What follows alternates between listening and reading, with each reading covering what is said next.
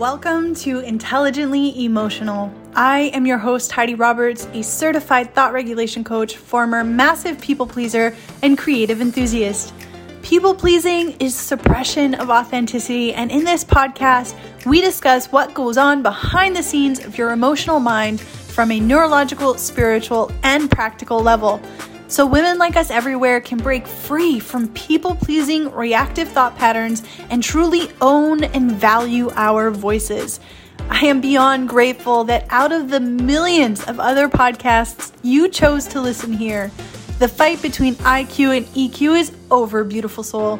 Let's celebrate being intelligently emotional. Welcome back to Intelligently Emotional. I'm so excited to have you here. Episode 2. And we are deep diving into thoughts. So have you ever noticed while scrolling through your social media feeds, the amount of posts explaining different hacks on how to navigate your thoughts and how to think more positively? They're everywhere. And although it gives me so much pleasure to see advocacy for emotional intelligence, in order to even begin navigating our thoughts, we need to understand where they come from.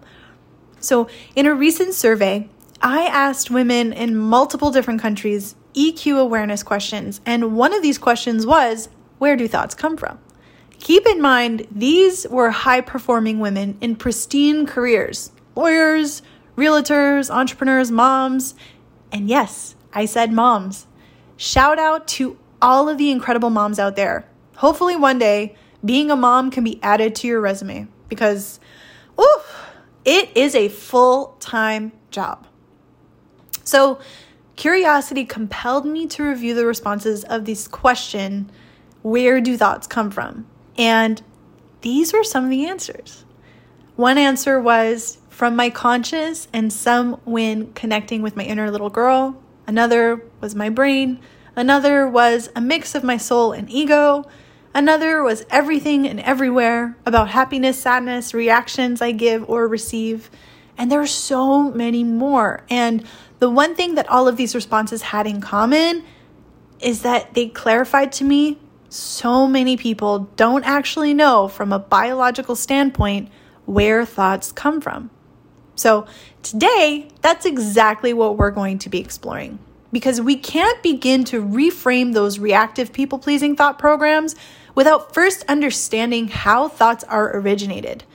It would be like asking a baby to run a mile when they haven't even figured out how to crawl. So no wonder people are getting frustrated when they're trying to think more positively without figuring out the root cause to their limiting belief because they simply don't understand the environment of their mind. So where do thoughts come from? Well, thoughts originate from two sources. First being electromagnetic and quantum signals that fire away at our five senses.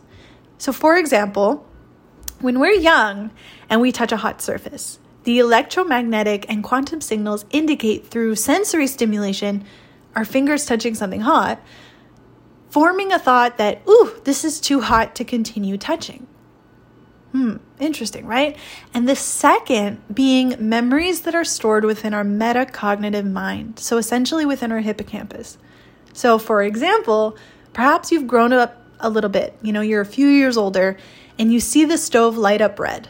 Well, your hippocampus is going to send neurotransmitters to your amygdala, creating a warning thought of, that's the hot surface I touched when I was younger. Therefore, resulting in you not touching the hot surface again. So now knowing where our thoughts come from, I encourage you to take a moment and reflect on the social, environmental, and emotional conditioning growing up, right? Which thoughts did you accept as your own through your cultural upbringing or by observing your parents, siblings, friends, and educational surroundings? Interesting once we realize just how conditioned we are, right?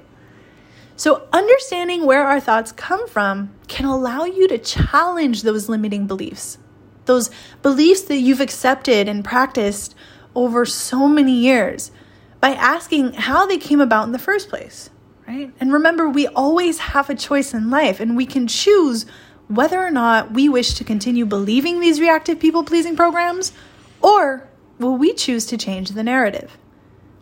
I hope you gained more clarity to where your thoughts originate from, and that this quick and to-the-point podcast served you with more framework to elevate your emotional intelligence. Until next Sunday, I am wishing you a beautiful week ahead and sending you so much love. Thank you so much for tuning in. And if this podcast resonated with you, if you felt an energetic calling to learn more, be sure to follow me on Instagram at HeidiMTLCoach and TikTok at LivelyHeidi. I post consistently and absolutely love connecting with my community.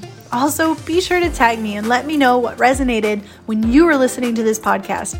It's the only way I know you're tuning in. I'm sending you so much love. Until next Sunday.